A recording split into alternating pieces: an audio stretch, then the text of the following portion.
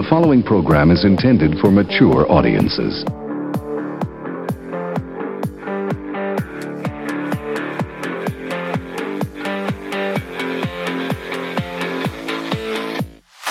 It's Big Boom Radio Friday, people, so it's time once again for the Big Boom Radio podcast, Riffs and Rants, with Johnny Teflon and Michael Sean Lee. Both barrels, both sides, and a lot of good music, too. What are you people, on dope? All I know is this violates every canon of respectable broadcasting. Indeed it does, my friend. Indeed it does. But first, it's time for the opening gem of the day.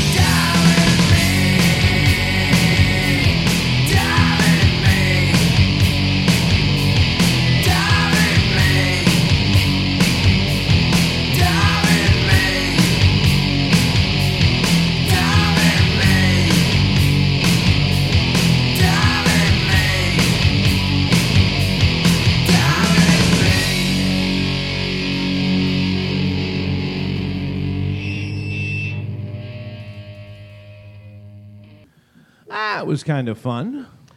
And believe it or not, that was my suggestion. Yeah. And I only laid claim to it because, listeners of the show know that I'm not apt to go to Nirvana as my first guess. I'm just pissed you beat me to it. It was like, I know. Oh, And God, that in how and of did he itself come up was- with this before I did? Yeah, Jesus. that was worth the price of admission, as they say. Indeed. So yeah, that was Dive by Nirvana. That was a B-side actually to their 1990 single called Sliver. And for a lot of people, it was the first exposure that a lot of us had to Nirvana.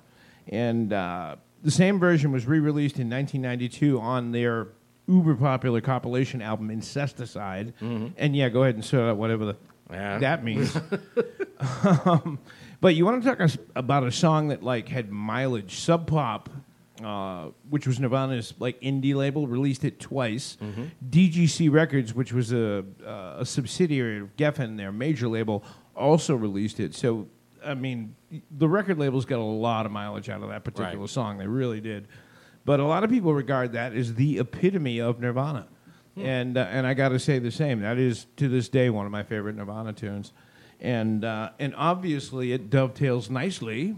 It does into our topic for today. And it's well, you would think it would be an easy nut to crack. And when I first thought it up this week, early in the week, it was, but it was happening. It was now. And well, the gist of it is, folks, we're going to be talking about the ill-fated journey of the Titan. Yeah. And talk about like getting blindsided by a major media topic. I mean, this popped up, Monday morning, and it was all over by Thursday. Yeah. And we knew that was going to be a risk. And I said to you, I'm like, it'll be recent. It'll be in people's minds. But the way things went pretty much ensured that we were going to have a good topic for today. Oh, yeah. Well, it was because it runs the gamut. Yeah. It was kind of like being sideswiped by a train. It was like, what the hell just happened? Yeah. And, how do we sort this out, and what's significant, what's not? Right. It was slightly amazing, I think, personally, the way the media just glommed onto this en masse. It was but for those that aren't, because there are people that are not aware of the story, okay? Are we talking about people that live in a cave with bad Wi-Fi? As you say, those people that you're prejudiced against, I know. In a nutshell, from 30,000 feet, there's a teeny tiny submarine called the Titan by, was it Ocean Gate? I believe so, yeah. It's extreme tourism extraordinaire. Yeah. We'll get more into that later. But basically, for the whimsical sum of $250,000 American, you and a friend, in some cases, or a son, indeed, can take a trip down to the Titanic, America's Playland, and float there and look through the misty gloom at the a decaying 18-inch ship. Like porthole, and we'll take turns climbing all over each other to get a view of this. I mean, this glass has got to be so thick. It's thicker than the Japanese people's glasses in the old Warner Brothers cartoons. Dating myself there, but it's really, really thick glass. Yeah. And yes, that is it. That's all you do for That's pretty much it. $250,000. Yeah. And unfortunately, there was a catastrophe. Catastrophic implosion is what they're calling it. Yeah. Basically, the pressure became too much, and with these things, again, as we'll touch on I'll handle the technical stuff.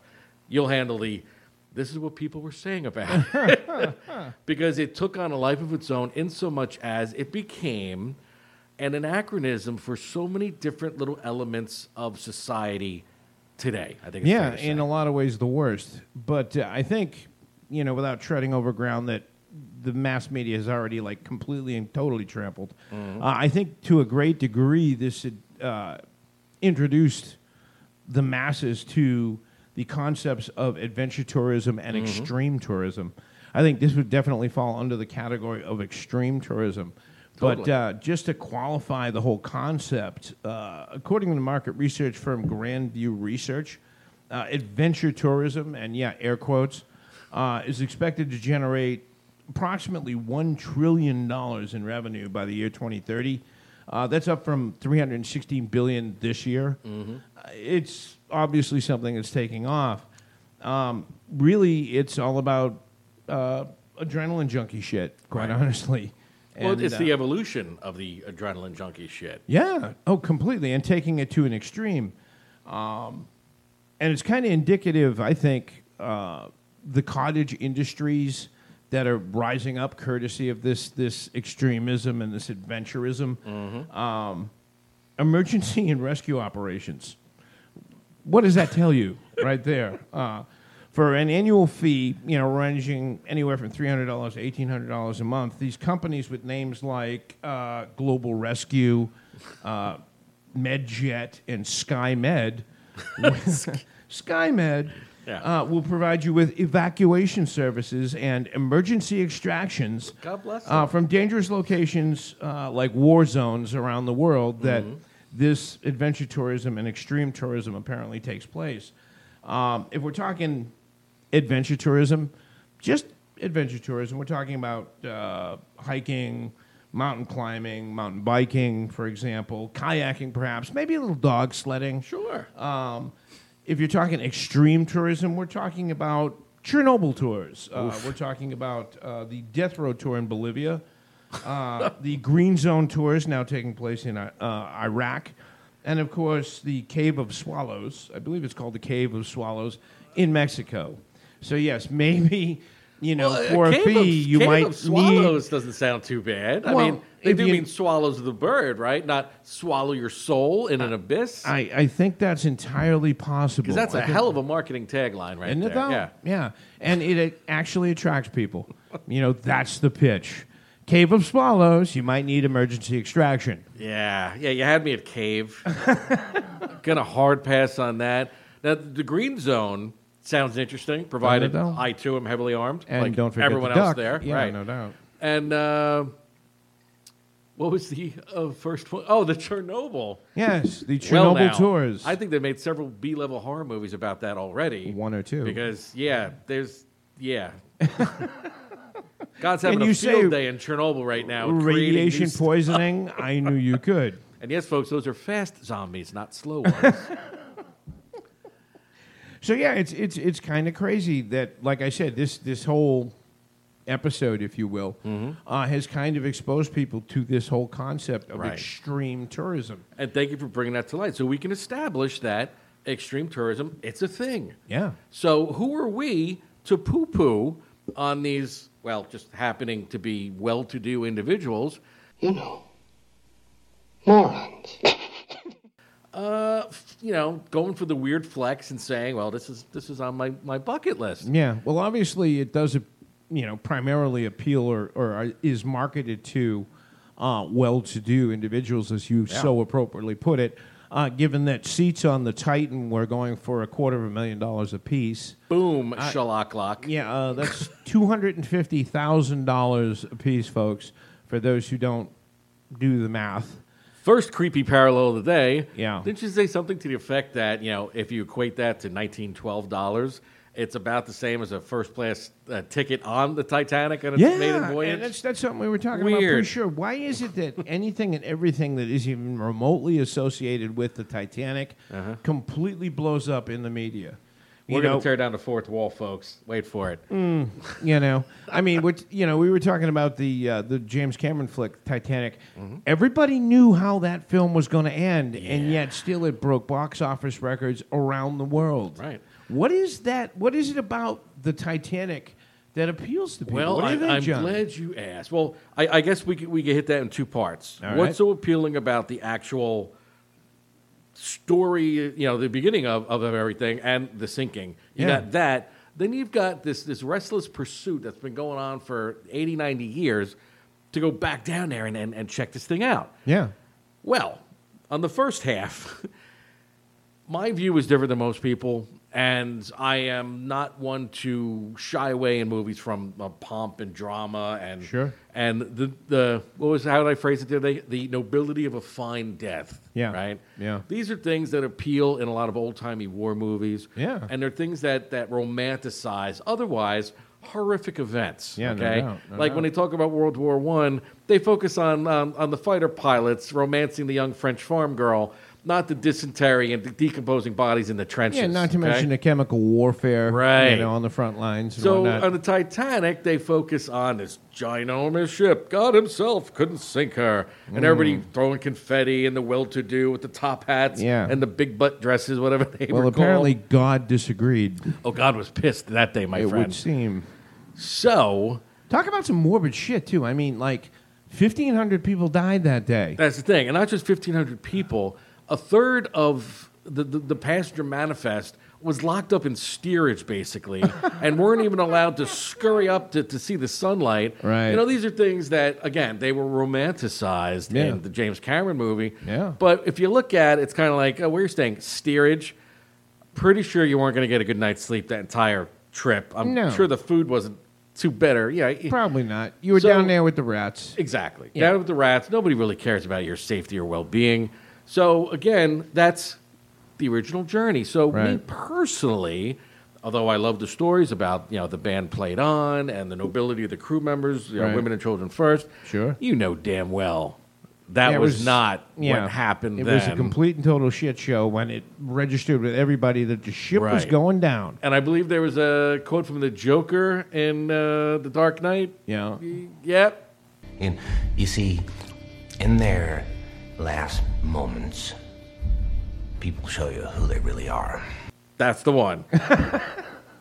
You don't really know people until the shit hits the fan. Okay, yeah. So again, not a joyous, momentous, not exactly a noble death. No, well, like we were talking about, extreme tragedy or just tragedy in general always seems to bring out both the best and the worst in people. Mm-hmm. And a lot of what unfolded, and this is an area that actually you and I were in agreement with. Over the course of the last week was a good example of the worst of everything in the world right now. We had the stepson of one of the multimillionaire, I don't even know what to call them, victims that went down with the ship, so to speak, pleading online for prayers and then going to a Blink-182 show, I think it was, which prompted some dingbat named Cardi B to cancel this clown. Like I give a shit, like anybody should. We had the right accusing the left of causing the ship to go down because apparently the owner had a very woke criteria for hiring people. Mm-hmm. And then, of course, the left countered with blaming the right for the ship going down because this same guy who was at the wheel, so to speak, it was a little video game Xbox controller. Yeah, that's what it was, yes. Because he gave money to GOP. In case of emergency, up. Yeah. Cheat code. Yeah. Apparently, he gave money to GOP political candidates. How dare he? Obviously, that's what contributed to the disaster. Yeah. And, of course, we had the anti-rich crew out there, the Drown the Rich posse, I believe is what they were called, saying that, of course, everybody on the everybody in the tube deserved it because, of course, they committed the unpardonable sin of being rich. Right. And I don't even want to, begin to go off on how disgusted I am with TikTok. Even more disgusted than I normally am with TikTok, which, as you know, is an extreme, because the bad taste memes that originate from all of this, the creators, which is a bullshit term to say the least, trying to create something out of this to generate more followers. Right. Right. And just, again, tragedy bringing out the best and worst. Well, in this case, the break worst. off a piece of the cookie right there. Run with it, Johnny. The second part of this now is these people who, for whatever reason, are just entranced by the romanticism of this hulk of rotting metal at the bottom of the sea. Yeah, have you seen the pictures of it from down there? And it's irony that the thing is dissolving at an alarming rate because of all the jostling and poking and whatnot. Yeah. And when you break it down, I equate this basically to a bunch of rubberneckers, okay? Yeah, very it's much the same so. people that don't watch NASCAR for the races. They're watching for the crashes. Yep. So I don't see the romance, the sense of exploration. Yeah. To go down and see this rotting hulk, you're rubbernecking. There's something innately ghoulish about wanting to go down and see the shipwreck. Yeah. Newsflash, folks, there's no bodies, okay? And like I said to you, one of the things that really irked the shit out of me this week is when the DOD spokesman is now giving a recap after they found the debris on the ocean floor. Yep. Because of the way it was being filmed, I think it was outdoors and whatnot, he had stated that he needed to repeat each question from the press corps. Yeah. Right there to them. Indeed. And, rephrase it so everybody could hear it. So the first question was a bit innocuous, just kind of, how far apart was the debris field and this and that. Yeah. And then, of course, right, and I don't know, I'm just going to say it was probably somebody from MSNBC or maybe the Alec Baldwin podcast who came out and said, nice. Are you going to find any bodies? You get nothing. You lose. Good day, sir. Yeah. And so this poor spokesman, probably his first time out, just got the job as, spokesman of the DOD or the Coast Guard, I think it was. Yep. Says, well, okay, I have to repeat this question because, and he just didn't want to do it. He wanted to say, look, you morbid. Yeah. Any one of these passengers has now been squished down into the size of your thumbnail, okay? Yeah. There's no body. There's no debris. There's like nothing else. They're gone.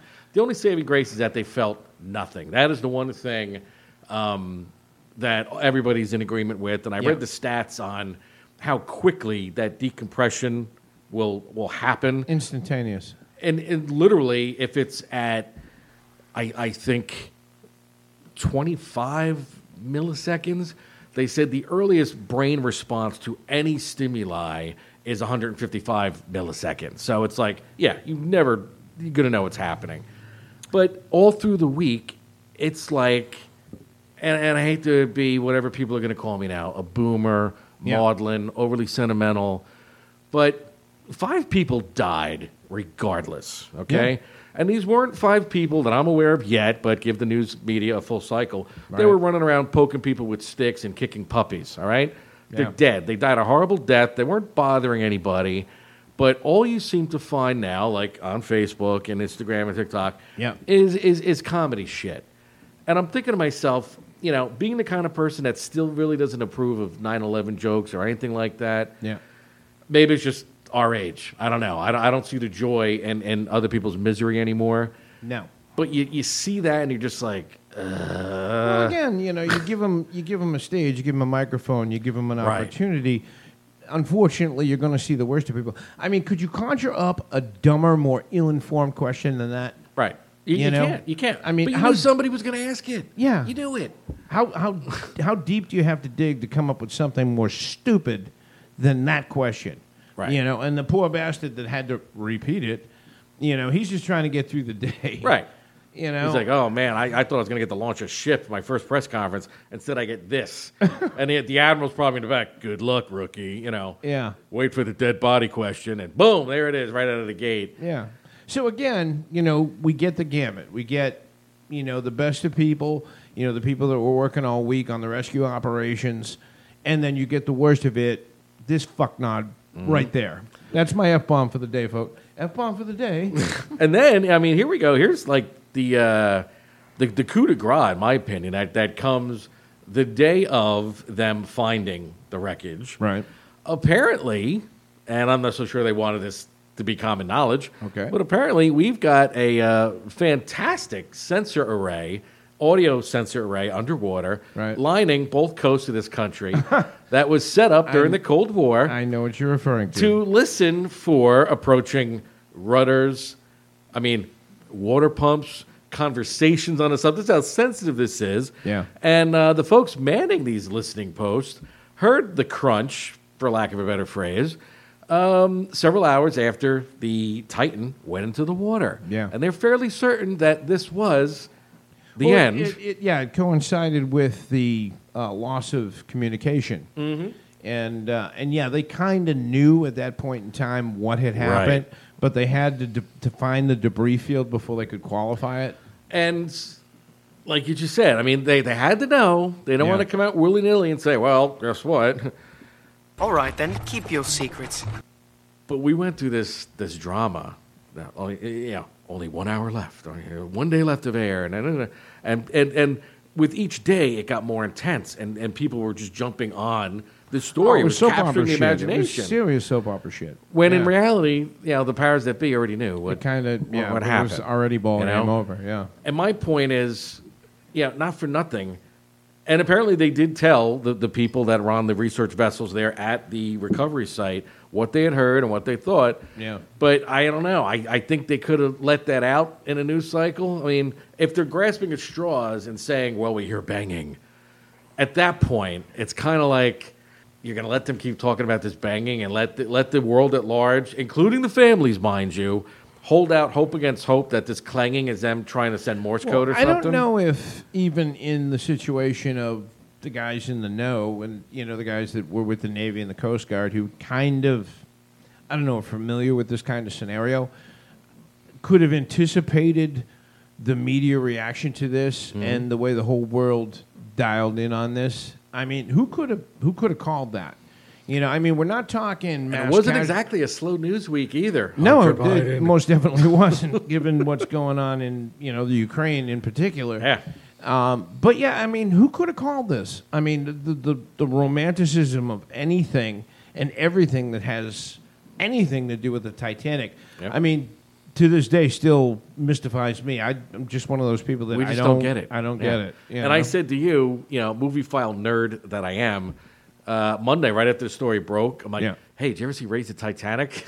Which, for those who haven't, kind of a blockbuster flop from 1980, Raise the Titanic. Yeah, I vaguely remember it. And it's, long story short, they have to raise the Titanic because there's supposedly a valuable mineral in there for national defense. Right. And depicted in this, as they're trying to arrange for the raising of this vessel, one of the subs, just like this one, at the exact same depth that they were talking about of the Titanic being at, crushed like an egg after a leak. Yeah. So you saw it play out exactly what happened. Right. And I said to you, I'm like, Mike, that's what happened. Yeah. And he probably said something erudite like, well, let's just let it play out, John. Maybe they're still there.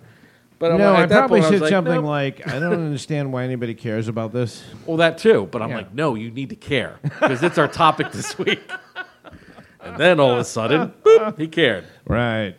It can happen that fast, folks. It can happen that fast. So, I mean, it's, this is the story, and we're not telling anybody anything that they don't already know. Yeah. It's been through the news cycle.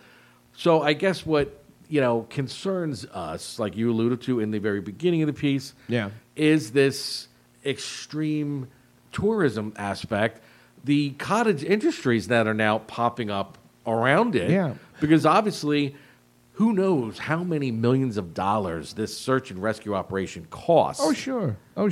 And it is fascinating to me, and I think I can understand the parallels and the connection and the formula, but like the more safe mainstream life becomes, the more popular this extreme shit becomes. Right. Because like in days gone by, America was all about, exploring the frontier and all the risks that were associated with that. And, as we make, like I said, as we make things more and more safe, these things that are extremely dangerous and in some cases really, really dumb, become more and more appealing, particularly to people who have the money to blow, $250,000 on what is essentially, a 10-hour excursion. It was 2.5 down, 2.5 back. They managed to stretch it into a week of activities. Yeah. Whatever they got them doing on there. Yeah, and not to play the populist card, but screw it, I'll do it anyway. What a whole lot of people could do with $250,000. Let's not even think about it. Yeah, pay the rent for X amount of time, blah, blah, blah. But if you want to, shift the focus on a positive aspect of this, maybe, just maybe, it will reignite something that I've long been an advocate for, which is exploring the oceans. On the surface, there is hunger and fear. Men still exercise unjust laws. They fight and tear one another to pieces. A mere few feet beneath the waves, their reign ceases, their even drowns. Here on the ocean floor is the only independence. Here I am free. Before we're casting our gaze outward into other planets, because this is proof positive of this completely foreign environment. It's right here, okay? Yeah. Oh, yeah. There's so much to find and explore. And I had seen a graphic where they laid out the different depths, and along the way, it was things that are on the surface that would get compared. Right. Like here's the Chrysler Building. Well, here's how deep it is in the ocean, so on and so forth. Oh, yeah. And when they got down to where the Titanic is, 12,000 some odd feet down below. 2.5 miles down. That's the halfway point.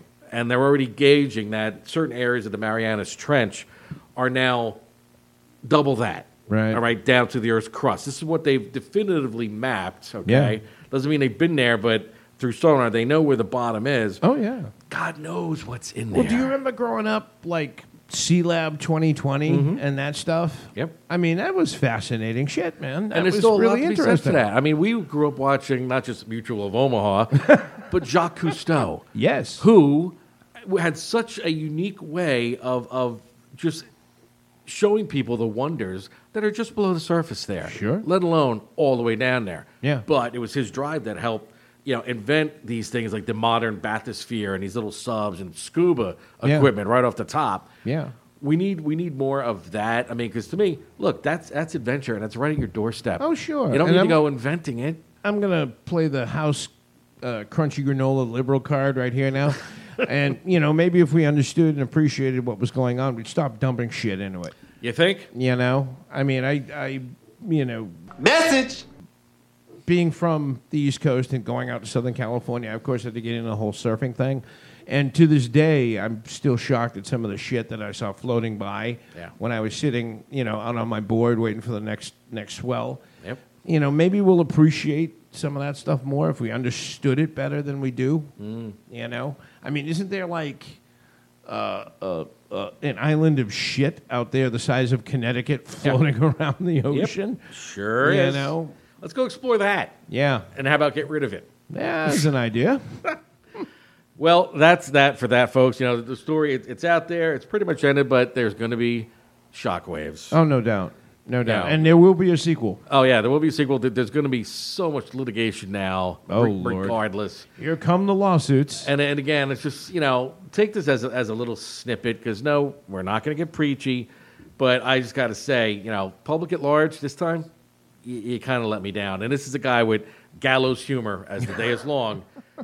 I can Public at testify large, to that. I can. You let me down with your pettiness. And Yeah, there was a lot of disgusting shit that went on over the last week. Yeah. Yeah, we can do better. We could do better, exactly. And I'll tell you how we're going to do better. We're going to start off with a jam and a jam Sounds and a like jammy plan. jam. A jam and a jam.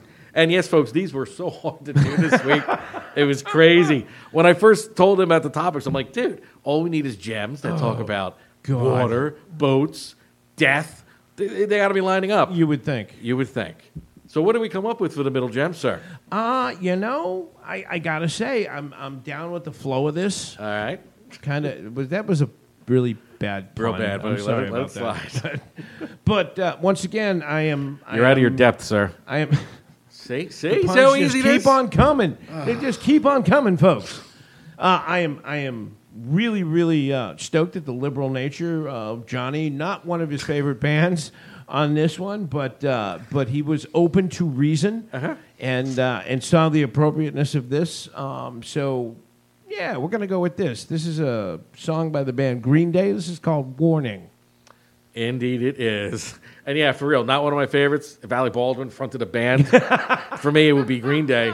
But no, it works, and they're good, and I kid. So here we go. We'll be right back after this tune with some more things and stuff.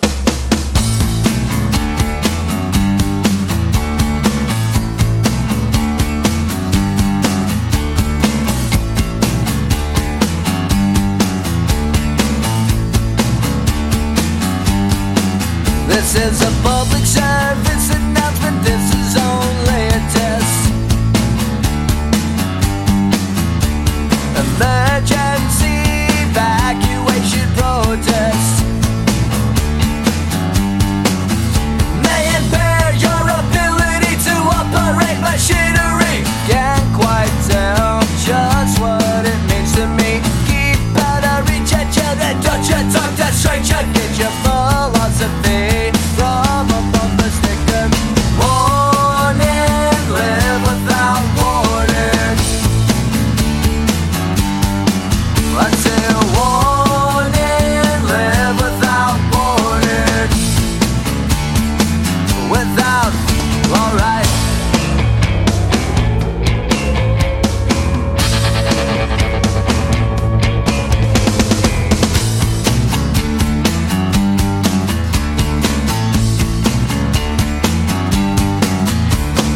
Better homes and safety cell communities. Did you remember to pay the utility?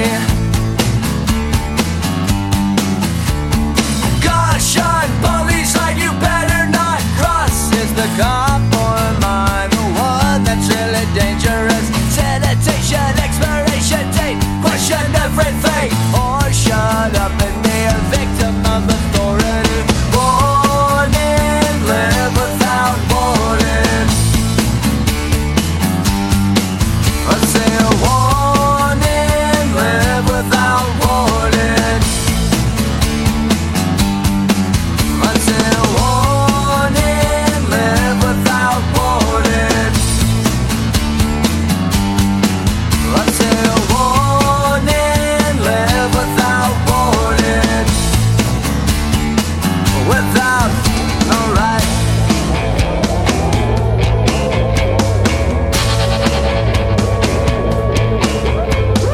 Better homes and safety still communities. Did you remember to pay the utilities? Caution, police line, you better not cross. Is the cop or am I the one that's really dangerous? Sanitation, expiration date, question everything, or shut up and be a victim of authority. Warning, live without warning. I say a warning, live without warning. I say a warning, live without warning. I say a warning, live without warning. This is a public service announcement, this is only a test. Now, how appropriate was that? Pretty You damn know? appropriate. I can't hate on it. No. That, of course, was Green Day doing Warning, which is the title track to the band's 2000 album of the same. Do you remember the year 2000? Barely. It seems like yesterday and a It was million like years ago yeah, at the same modern time. and yet antique. Yeah, totally. Very well put, Johnny.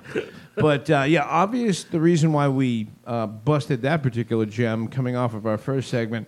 If you watch the video, it's about this kid that, like, obliviously goes through life ignoring all the warnings, and everything is, like, completely blowing up and going to shit right behind him, you know? And unfortunately, yeah, that we are attributing to, you know, in the case of the Titan, there are 1.5 million warnings and 1.5 million red flags saying, look out. Yeah. And they actually got, what, 28, I think, excursions down. Well, a few more than that, like 40-something. Was it that Yeah, many? they had that many under their belt. Yeah, down to the Titanic. Yeah, but you can say it's one of those classic, you know, just because you could doesn't mean you should. Yeah, exactly. So, yeah, you know, tempting fate. I don't know. My personal opinion, you tempt fate enough times, fate will eventually rise up and kick you right in the Fate face. is a son of a bitch. Yeah. And God has a sense of humor. Yeah, and a very, very obscene one, I must say. Yeah. They were smote. So, yeah, good fun on that, and very appropriate to both the first and, I think, the second topic of today, our subtopic.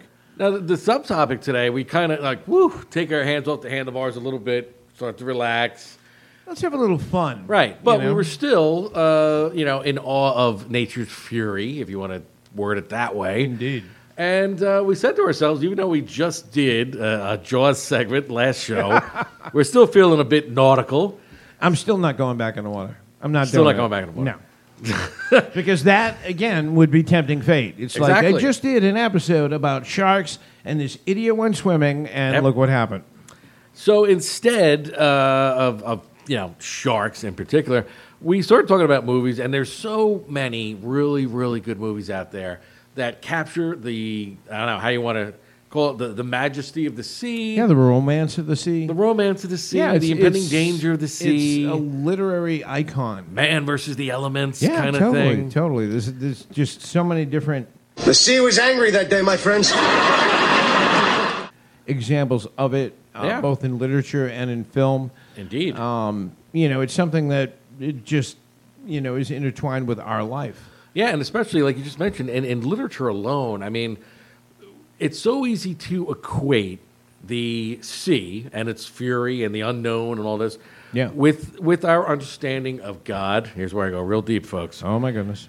But if you think about it, there are parallels, And throughout time, man is taught to appease the sea with sacrifice and whatnot. Yeah. And then yield the bounty, the life-giving, the fish, the water, everything else from the sea. Oh, yeah. It's a very highfalutin concept, man's relationship to the water. Well, again, with literature, we constantly challenge Mother Nature, and we constantly get our asses kicked, courtesy of Mother Nature. Yeah, I mean, there's certain things, once you involve the ocean in the book or the movie or whatever, it's like John has a nemesis, and he's one cubicle over by the water cooler.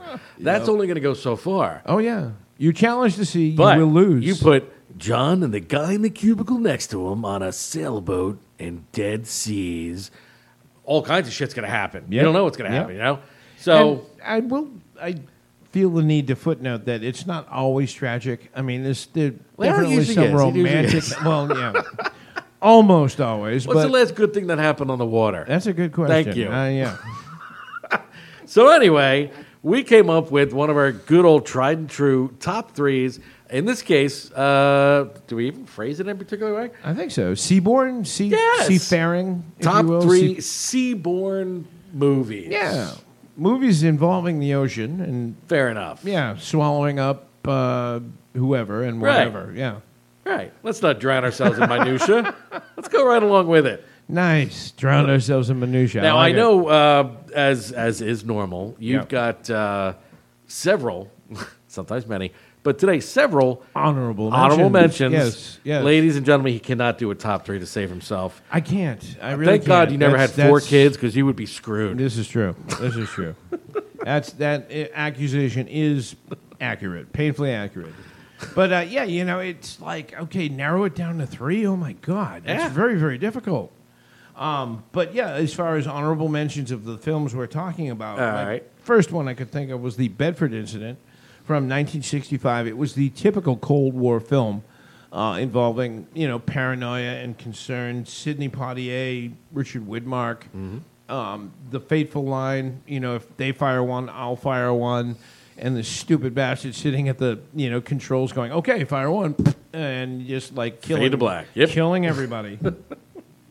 And I have to also mention one of those films that, in the intro, they were like, according to official records, this never happened. Of course, yep. And I'm talking about the 1995 film Crimson Tide. Excellent film. With Gene Hackman, Denzel Washington. I mean, we could have narrowed this down to just sub-films, Sure. films involving submarines, and you could get a long list of them. Absolutely. Last but certainly not least, and we went back and forth as to whether this qualifies as a seafaring film, but I'm, of course, talking about The Fog, both the 1980 and 2005 versions, because it did involve a boat and pirates and, shady shit going on with, the folks at the, in the village on land and, like, people dying and the ghost of the pirates coming back. Right. And that's like... Now, if true you to form, I like the original better than the remake. Yeah, I kind of do, too. It was a John Carpenter film. Right. And has all the aspects of John Carpenter films, the suspense and whatnot. I think Jamie Lee Curtis was in the original, as was Adrienne Barbeau, legendary beauty of that time. And just the idea, if you're from New England, that just so encapsulates your existence. Yeah. The lighthouse and the fog coming in, and like dastardly, like haunted shit coming out of the fog. And I'm glad you mentioned that. I think I had mentioned on the show once before that, being from New Jersey, I just had certain impressions of New England from, film and TV and whatnot. Sure. And, of course, literature. Yeah. And it was amazing that some of our most famous early American writers all fixated on horror and the macabre. Second time this week we got to use that. Right. And I was like, is it really like that up there? Because when you look at New England during the day, bright, shiny lighthouses, old farm homes, things like that. A lot of all the little brick walls around everybody's property. Yep. But when night comes... Sometimes that is better. When the sun goes down. Right? And my first tip-off, I was driving down the road one night, and what do they call a group of bats? That's a good question. It does have a name. Let's call it a swarm, even though it's not it. A swarm of literally comes flying out of a belfry of an old church on the side of the road. And I'm like, oh my, that's a bit creepy. And then I sat through my first New England thunderstorm. Oh, there we go. I would sit at a typewriter and write some scary shit too. Hell yeah. I don't know what it is. The lightning is sideways up here. It never comes straight down. Oh yeah, It's louder. Yeah, we're not short of churches in New England, and we're not short of creepy abandoned farmhouses. Where you drive by and you could be like, yeah, I think vampires could live there. Yeah, definitely. And of course, back to the aforementioned fog. Yeah. You get fog on the ocean. You got fog on the land. I leave my house every day to go to my real job. Yeah. 7 a.m., sun's up, it's foggy. They say the fucking smog is the fucking reason you have such beautiful fucking sunsets. And I'm driving, I'm like, this is just not right. Yeah. Little pockets of fog. Oh, yeah. And it's just creepy as weird. hell. Right. But you can see, especially early ignorant folk, they would be scared by everything. Yep. Well, welcome to Funland. Because New England, like I said, once it gets a little dark, this place is so creepy. Oh, yeah. Pardon me. Yeah, see? But yeah, getting back to our topic of discussion. Yes. Seaborn movies. Your number 3. My number 3, and again, like we were saying, we could just do submarine films. Mm-hmm. There's something about the claustrophobia of a sub that just lends itself to good filmmaking. But I, first and foremost, top thought U-571, the year 2000 film starring Matthew McConaughey. And yes, I kind of enjoyed the fact that John Bon Jovi pretty much got decapitated by an exploding part from a sub. This was year 2000. I was still a musician in L.A. Dude, I'm from Jersey. I never liked him, so no need to apologize. Yeah. But absolutely epic stuff. Just the tension. Yeah. World War II, the Nazi, ship, blah blah blah. Even though they took massive liberties with the actual story. Of course they did. Which, of course, the Brits, they're good for this. the one momentous thing they did in World War II, right? Yeah. They had to come in and be like, oh, excuse me, Governor. This is how it really happened. Yeah. And, so we did that. Sorry. But, yeah, good fun. Good fun. Another tour de force from Matthew McConaughey. That was my number 3. That's an excellent choice. Well done. Thank you. I referenced my list here without my spectacles. What do you got, John? Well, okay, my number 3, it's going to be one of those movies that's been done and done and done. I believe all told 4 versions. I might be mistaken. All right. This was the classic tale of Mutiny on the Bounty. Oh, yes. Simply entitled The Bounty, with Sir Anthony Hopkins playing Captain William Bligh. Nice. And a young Mel Gibson as Fletcher Christian. A very young Mel Gibson. Very young Mel Gibson. Correctly, yeah. And I mean, wow, it's it reeks of 80s in so much as the music was done by, I believe, Vangelis. Okay. Which was a European outfit. I think they also did Chariots of Fire, but it was like that Michael Mann build where the music was part of the experience, you know. So you had that going on. If you need someone to chew up scenery, though, Sir Anthony Hopkins is your man. And like I had said to you earlier, he's the reason you watch the movie. It's not for Mel Gibson. It's not for a very young, possibly first or second role Liam Neeson playing one of the deckhands. Yep. And ironically, the guy that would play the captain of the Titanic in Cameron's version was a deckhand. He was the first officer on the Bounty, right? All right. But yes, there's a confrontation scene between him and Mel Gibson when the men are about to revolt. Yeah. And Mel Gibson, because the way they tell this version, they were friends, Fletcher Christian and William Bligh, just like the book. Yep. Close friends until they weren't. And he's trying to implore them. He's like, please, just be reasonable. Yep. The men are, he's like, oh, there's rumblings are there. Yeah. And the beads of sweat rolling off his face. Yep. You feel like you're in this nasty little cabin on this nasty little ship. I don't think the men will have it. Oh, the men won't have it. Are they in charge of the bounty? They might be, if you insist. Again, would you repeat that, please? The men might be in charge. What are you threatening me with? It's not a threat, it's a warning. Oh, there are rumblings, are there? No, there is fear. Oh, yeah. Over in Tahiti. Yeah. And it's just, literal tour de force.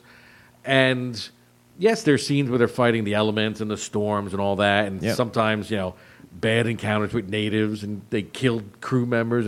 But it's just that the claustrophobic nature of being at a ship. Oh, yeah. And it's kind of unfortunate that, controversy off screen took away from the fact that Mel Gibson, particularly his younger years, he was a pretty impressive actor. Yeah. He held movies together. Yes, he you know, did. he did it with the first 2 Mad Max films. He did it in a little-known war movie. Actually, 2. Like his first role was in a war movie called Gallipoli. Yes, with a tragic Australian defeat. Yep. But then he also did one, Task Force X, I think it was, with him and a young Sam Neill. Okay. Where they play commandos, and it's just a really good, in the vein of like Force 10 from Navarone, Right. and that where Eagles dare, that kind of Sure, level. sure. But really well done. I mean, yeah, he was an excellent actor back in the day. but he's a victim of his own phobes, as he would say. Yeah. Self-professed Anglophobe. And he's a victim of that cruising down PCH in the middle of the night when you're drunk off your ass, and the LA That. Sheriff's Department happens to stumble across you, and you say stupid shit on camera. But Yep. anyway, Anywho. moving right along. Yes, sir. Now you're number 2. My number 2 choice, and this was difficult because my number 1 choice, but kind of actually ties into our main topic. My number 2 choice is the director's cut of The Abyss. The director's cut. Look at The him, folks. director's cut, Woohoo! yes. Which is, of course, a James Cameron tour de force. And James Cameron, was very groundbreaking with underseas, like deep water ROVs and whatnot. He actually got very, very into that during the filming and after the filming of The Abyss, up to and including, of course, stuff that like went down and took pictures of the Titanic and whatnot. But yeah, I went with the director's cut because being, again, the Crunchy Granola representative here, it had the big message, as far as like aliens and the nuclear weapon and like how we are our own worst enemies and whatnot. The theatrical version, which was, I think they cut like 30 minutes out of the director's cut. It's obvious why they did it, for broader, cinematic considerations and whatnot. But you really got to get into the director's cut because, like I said, that was the one with the message. Right. And granted, the end kind of stumbled a little bit heavy-handed. One of those classic examples of the build-up and the punch not quite getting it, little awkward, kind of, sort of. But still, if you're idealistic, and you employ that, sense of disbelief, it works, Right. And, yeah, just so many great scenes in that. And, of course, it features Ed Harris, Big Mary fan. Elizabeth Mastro Antonio. Yep. Ed Harris beating the living shit out of Mary Elizabeth Mastro Antonio. And, of course, Michael Biehn, who's been in every James Cameron flick. Right. Like, completely epitomizing the completely psychotic Marine. The crazy man's Harrison Ford. Exactly. And I think you and I were talking about every James Cameron film, the Marines get their shit kicked out of them. I think a Marine must have stolen his girl I think somewhere so. way back. Because, it's like they're the bad guys in the Avatar movies. Yep. He gets them wiped out in Aliens, Yep, And yep. if I remember correctly, there was another movie he had with Marines or soldiers or something. The same thing happens. It's like, he's got an axe to grind. It's a reoccurring theme. It is. It is. So anyway, over to you, Johnny. All right, then my number 2. Yes. Indulgent film from my childhood, which still gets a lot of play in the streaming services. Okay. The Final Countdown. Oh, yes. And okay, this little a classic. ditty, about the USS Nimitz back when it was new. Right. That's dating it. Yeah. And it gets zapped back to a day or two before the attack on Pearl Harbor. What if? What if, right? That's the whole basic thing. It's got a nice little time-twisty ending. Has a young Martin Sheen in it, and old Kirk Douglas, James Ferrantino. So it was good, However, it doesn't age well. Yeah. Because now when you watch it, it's a lot of recycled footage. And it's kind of almost a precursory attempt at a recruiting film in so much as Top Gun was a recruiting film for the Navy and naval aviation. Yeah.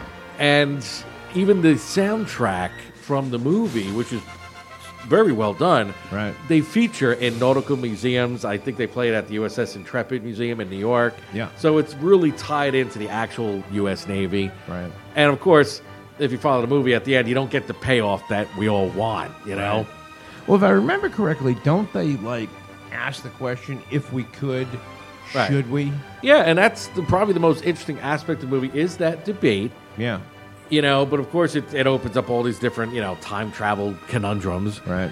But if you think about it, it's just like the Nimitz at that time with what it was carrying, probably could have taken out the entire Japanese fleet. Holy shit. Introducing a nuclear aircraft carrier Right. to Pearl Harbor in 1941. Oh, my God. Yep. Take care of the Japanese, scoot on down, park yourself off Germany or France, and well, just have at it. That war would be over fairly quickly. Yeah. So it was a great, like I said, especially for a kid in love with military and jet planes and everything. It was a great little movie. Yeah. So that's my number 2. Nice. And definitely a thought provoker. Yeah. So props to you, Johnny. My number 1, after thinking about it for like all of about 3 seconds, this has always been my go-to seafaring film, my sub film, blah, blah, blah. This is the 1990 epic Hunt for Red October. Absolute tour de force for Sean Connery, as Ramius, the esteemed Russian sub-captain. Mm-hmm. Just the epitome of that character. The last good role Alec Baldwin had. Well, it was obviously the first Jack Ryan film. Yes. And the only Jack Ryan film that Alec Baldwin got to play before. Somehow Harrison Ford slipped in there and yanked it away from him.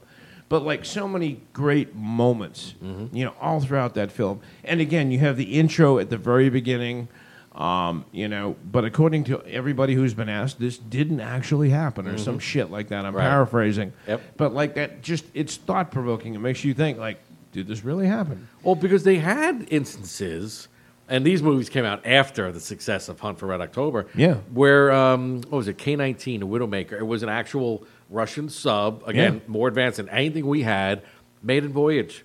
Boop. Sank. Yeah. You can attribute this to the Cold War. Mm-hmm. When everything was hush-hush and secret, and who the hell knows what really went on. Right. You can, like, trace that, mentality to films like The Russia House, for example, where it was like, did this really happen? Well, I think they even say at the end, when James Earl Jones, I think, meets with someone, and it's like, you mean you lost another sub? Yeah.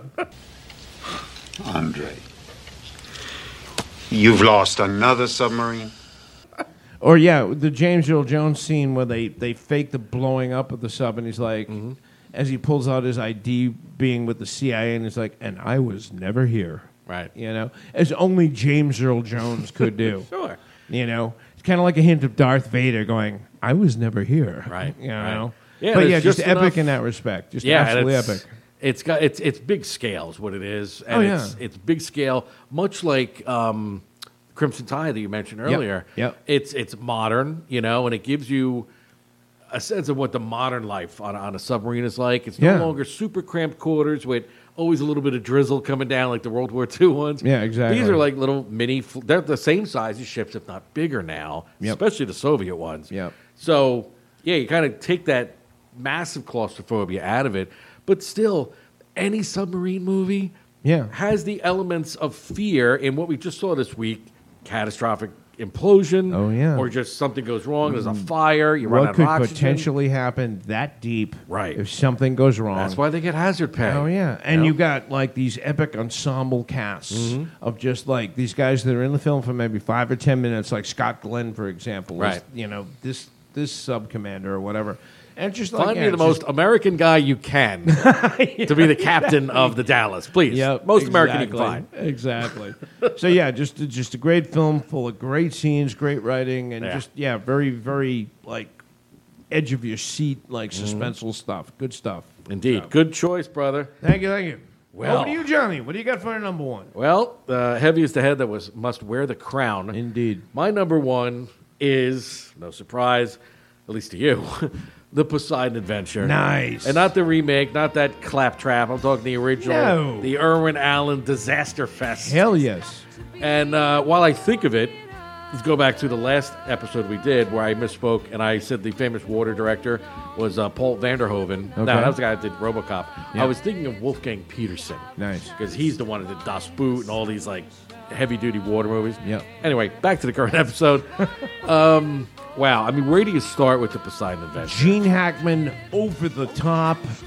I mean, well, let's start with Leslie Nielsen as the captain. Yes. Who was famous for saying, oh. So that's boom. Start out like that. And any movie, if you want to get the audience like, oh, I'm sorry, what? Let me put down the Raisinets. Yeah. Kill off a major actor fairly early on. Right at coming You've out of got the their gate. attention, Yep. right? Yep. So Leslie, boop, he's done. the ship overturns, and from here on, it's ridiculous if you let it be. Yeah. But if you buy into it... Suspension of disbelief. I mean, now you've got the menace of the ocean. Yep. The explosions, this thing could go down at any time. Yep. But, I mean, I would love to have been a fly in the wall when they're describing this to the studio heads. Oh, the pitch? Right. Yeah. And they're like, hey, get this. Everything is upside down. So every set that we build... They climb the Christmas tree. Right? Everything has to be bolted to the ceiling because that's how it would be on the ship. And they're like, Yes. Who is this kid? You know. Exactly. Hey, man, 2 words. Ernest Borgnine. Right. You took from me the only thing I ever loved in the whole world. My Linda. But, I mean, Done. think about the rest of the cast. Okay, we got Grandpa Joe from Charlie and the Chocolate Factory. Not Eddie Albert. Yep. Or isn't it Eddie Albert? No, it The old wasn't Eddie guy. Albert, but yeah, I know forget, you're but you know talking what I'm talking about. about. Yeah. Shelley Winters, which had been on the show for quite some time at that point. Yes. Red Buttons, a bunch of no-name kid Haberdasher. actors, right? Yes. Yes, of course, Ernest Borgnine. And it's just, I'm like, wow, how did they put that together? And a brilliant Gene Hackman. Oh, I know. Tour And de just force. chewing up scenery and like... You want another life? Then take me! So completely overboard and so appropriate for the part of the preacher. Yep. You know, and what was the girl's name? She was Linda. Yeah, Linda. Not Linda. I'm talking about the young What? girl. Oh, the young girl. Who was like Gaga over Gene Hackman's preacher character. Oh, yeah, she's a little weird, too. Yeah, I forget. she was in and like it was her the and her Nancy little brother. Drew Mysteries or some Right. shit like that. Right. But yeah, just like so many parts like that. In like that era with disaster films, what was up with that? Look, it's in the 70s, you had Yeah. disaster movies and you had Bible movies. Right. And the stars, they were pushing themselves out of the way to get into these. Yeah. Because it was like if you were conspicuous by your absence if you weren't in them. Yeah, if you know? weren't part of the ensemble cast. Right. And you're right. I mean, the... Towering Inferno, you remember that? The roll call. Yeah, the of airplane Zach. films. Yes. You know. And I said to you, I would even give like a half a tip of hat to the sequel to the Poseidon Adventure, only because they got Slim Pickens in there. I mean, an American treasure. And your antagonist is Telly Savalas. So I'm sorry, does that scream 70s to you? Done. Yeah, slam But dunk. the original is never to be redone. It's creepy. It's just so over the top and sad because it's like a Pyrrhic victory because you lose so many of the characters you start to get attached to along the way. Yeah. But they do live at the end. Thus, the really awkwardly placed soundtrack gem. Oh, yeah. The morning after. Oh, God. The love theme from Poseidon Adventure. I know. And it was a chart-topping hit. Right. And it doesn't make Courtesy sense of until they that blow the era. hatch and they pop out at the end. Otherwise, it's like, why are they playing They're cutting this? a hole in the hole, and they're like, "Did you rescue anybody else?" And they're like, "No, Nope. Nope. What about those 50 people heading the opposite? No. No, no, sorry, no." So, yeah, there's my number one, the Poseidon Adventure. Nice. And you wonder why I won't go on a cruise. I'm telling Well, you. Look at my choices. Yeah, death It on a makes me boat. think twice. It does. It does. I remember very distinctly that scene where they look out the window, you know, the captain, and they see the They see tidal the wave. and it's like, oh shit. Yep. Yeah. So on that note, you know, there is a morning after. We call it the third gem. And there we go. And we're just continuing to outdo ourselves. This one, it's almost cinematic in its grandeur. Yes. We're going to go with the third gem, an earworm for sure, so sorry about that, folks. But we were having a hard time with it until me and Michael thought of this one. I was like, holy crap, yes. Yep. This is a little ditty by a little indie alternative band that came out in the 70s called Wings. Probably never heard of them, but Right. yeah. Had a dude named, what was his name? McCartney, I think. Yeah, I think it was Paul. some Scottish guy or Yeah, something. yeah, Maybe it there was we go. Welsh. Yeah, I don't know. yeah, indeed. But yeah, nice little setup. And his wife was in there. She played tambourine. But yeah, this is one of our favorite Wings tunes, Slash and Bash, Uncle Albert and Admiral Halsey. We're going to play it for you now, and we'll be right back in a few minutes with, yes, some more things, stuff, a recap, an explanation, you name it. Stay tuned. We're so sorry, Uncle Albert. We're so sorry if we caused you any pain. We're so sorry, Uncle Albert. There's no one left at home, and I believe I'm gonna rain.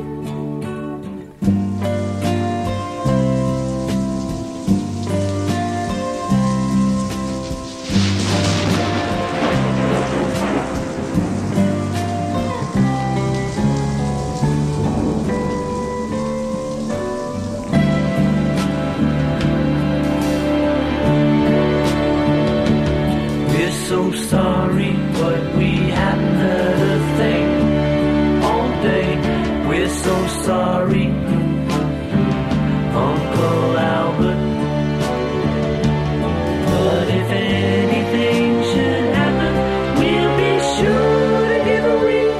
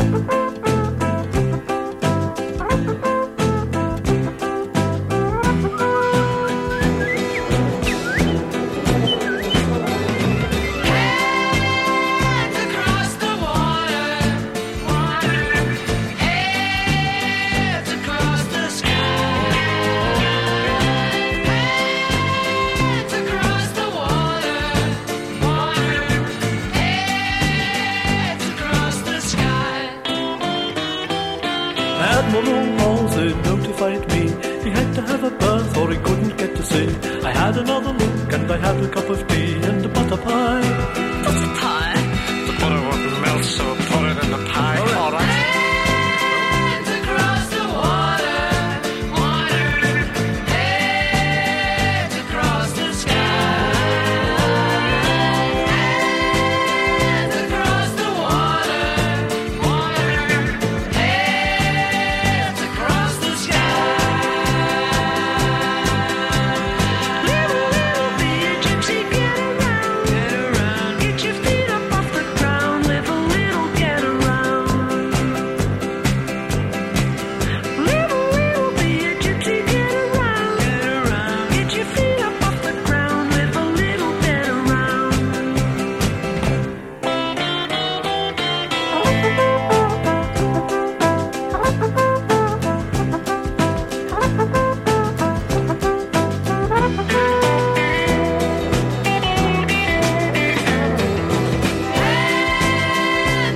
the water, water. Hands across the sky. Hands across the water, water. Hands across the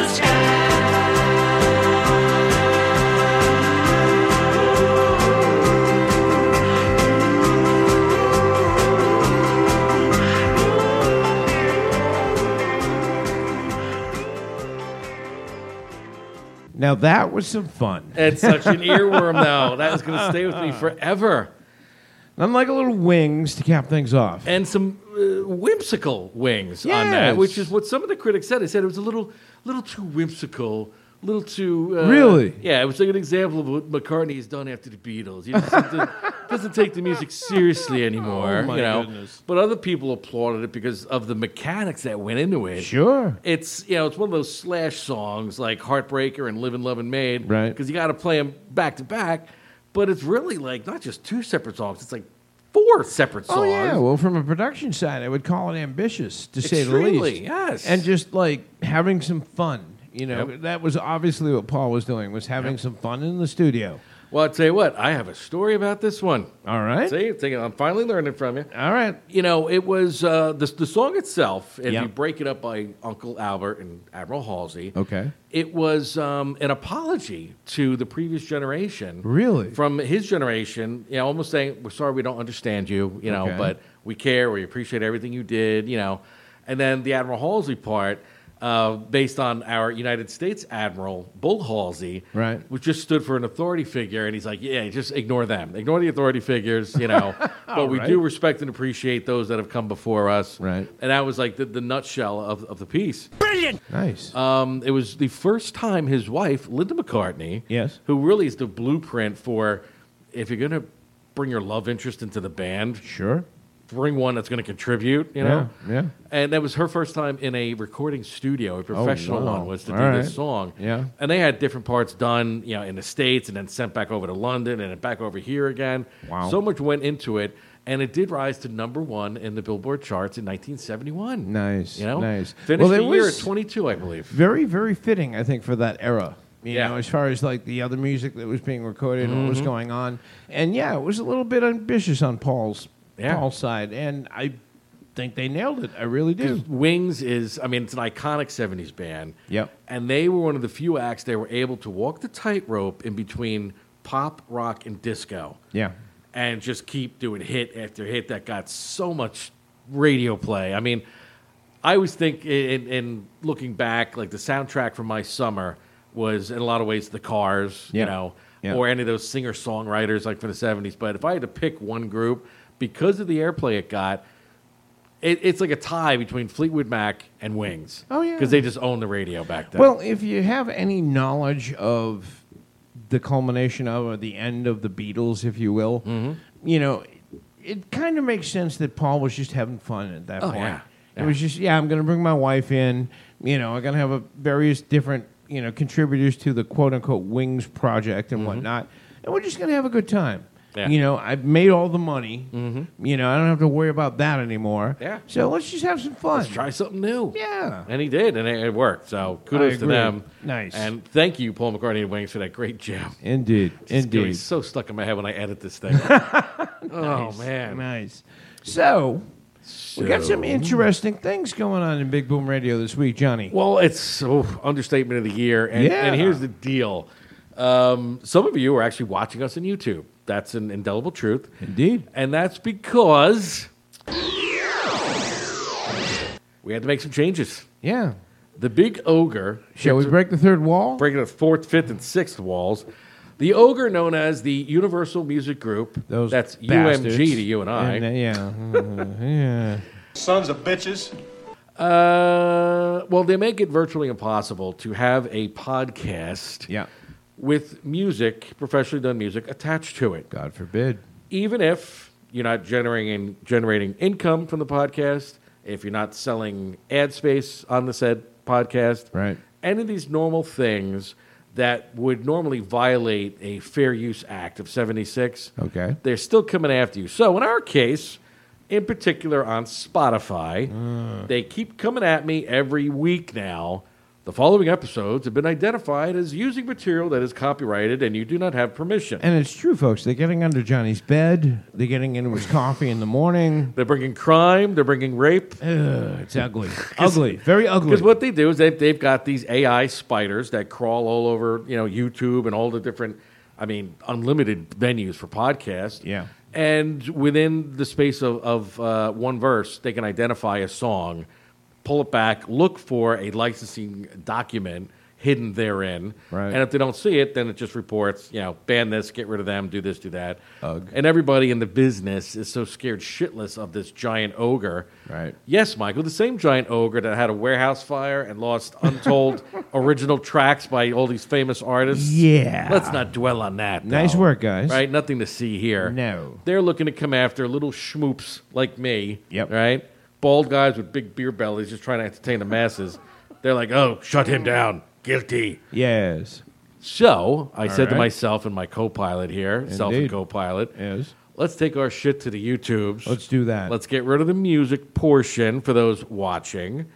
And as you saw already tonight, we fill it in with whimsical little placards talking about and giving credit to the artist, the year of the album, the song, all the stuff like we should, because we respect what they're doing. And that's the fun. That's the fun. Always respect the art and the songs. Absolutely. I mean, hell, that's why we started doing this in the first place. Yep. To give life to these songs that have now like 20, 30, 40 years, in some cases, old. No one's listening to them anymore. We're bringing them to the forefront in some kind of context. We try. Sometimes it's thinner than others. But still, we resurrect the stuff. We give it to everybody. We live on thin. Right. So, again, we don't normally violate any of the tenets of this copyright law, but they're still coming after us. And, yeah. So, now we're selling out. And we're taking it to YouTube, unfortunately. Face made for radio. This guy's holding up pretty well. I can't explain this. Must sleep in an oxygen chamber every night. Yeah. But, it's going to be visual. So the important thing to realize is that the video version of the show, also entitled Riffs and Rants, is going to be ever so slightly different. A little bit. Than the traditional show that is still going to be played on BigBoomRadio.com. Yes. That's an important fact right there. Yep. Currently, it's every Friday at 8 a.m. and 5 p.m., but we're going to expand. And then a little bird told me that you'll also be able to download the original format of the show directly from... You better not be fooling. BigBoomRadio.com. That is a rumor. Thus bypassing these other mass media outlets. Right. So, to summarize... You'll still get the same old version of whatever crap we do. All right? Thank you for loving it. I still don't understand why, but thank you. Yes. Plus, now, you got a slightly different version with some more bells and whistles coming. This is just the first effort out of the gate. Extra added value. Extra added value. There's going to be such things as the controversial bullshit button. Because some of you want to see us actually flex our differences of opinion. And hit each other with chairs. And hit each other with chairs. Yes. It might involve even doing more shots. We'll have to do punishment. That's kind of a given. Yes. So, there's more fun stuff coming. We're going to keep it just lighthearted, fun, never taking ourselves or anybody else as always too seriously. Yes. Because there's too much of that all over the place. Way too much. And, like I said, even if there's some missteps in this first visual version, my ass is going to nail this within 3 episodes because... My money's on Johnny, folks. My money's on John. If nothing else, I'm still the king of all that is gimmicky. And I will make this work. Arrogance may not be a uniquely American trait, but I must say you do it better than anyone. And that's why we love him, folks. And that's why we have a 3-camera shoot right out of the gate. What? Who does that? We do. Right here. We do. We do this. There we go. All right. So, in other stuff, don't forget, next week. Spending July 4th with Queen. I know. That's crazy, isn't it? It's next week. It is. All day. On Tuesday, actual July 4th, I know. we're spending the day with Queen. Mark the Because it's calendar. just something different. Because that's what we do. All day, nonstop. Indeed. Freddie, Brian, the other 2 guys. Roger. Thank you. Yes. Did we mention Brian? We did. Roger Taylor. Roger Taylor. Freddie Mercury. Brian May. And somebody else. Oh, man. See? We suck. Now, see, this is what I mean. If this would happen in a later shoot, there would be a mandatory shot that would have to be done. Yeah, absolutely. Or maybe a push-up. Yeah, let's not push it. Yeah, I was going to say. Tip up, not a push-up. All right. So basically, we have that to look forward to. Did we mention Roger Taylor? Did we? We did. Just give it up, man. We screwed the pooch Brian on that May one. and Freddie Mercury. That was a cluster. Brian May. Did we mention Brian May? Yeah, several times. I think he played guitar. He did. Little red guitar, from what I understand. Is that what it was? Yeah. Yes, I remember that. He made it because he's tall an guy. astrophysicist. Very Right, tall crazy guy. hair. Yes. Yeah. Small hands. Smells like cabbage. Yeah. So anyway, that's going to about do it for this episode. Oh, thank God. Yeah, and thank you for indulging us as always. We look forward to fine-tuning this. Yes. Making it better. All right. So as always... See, some things never change. Indeed. As always, until next time, I am Johnny Teflon. And I am Michael Sean Lee. And we'll see you all on the flip side.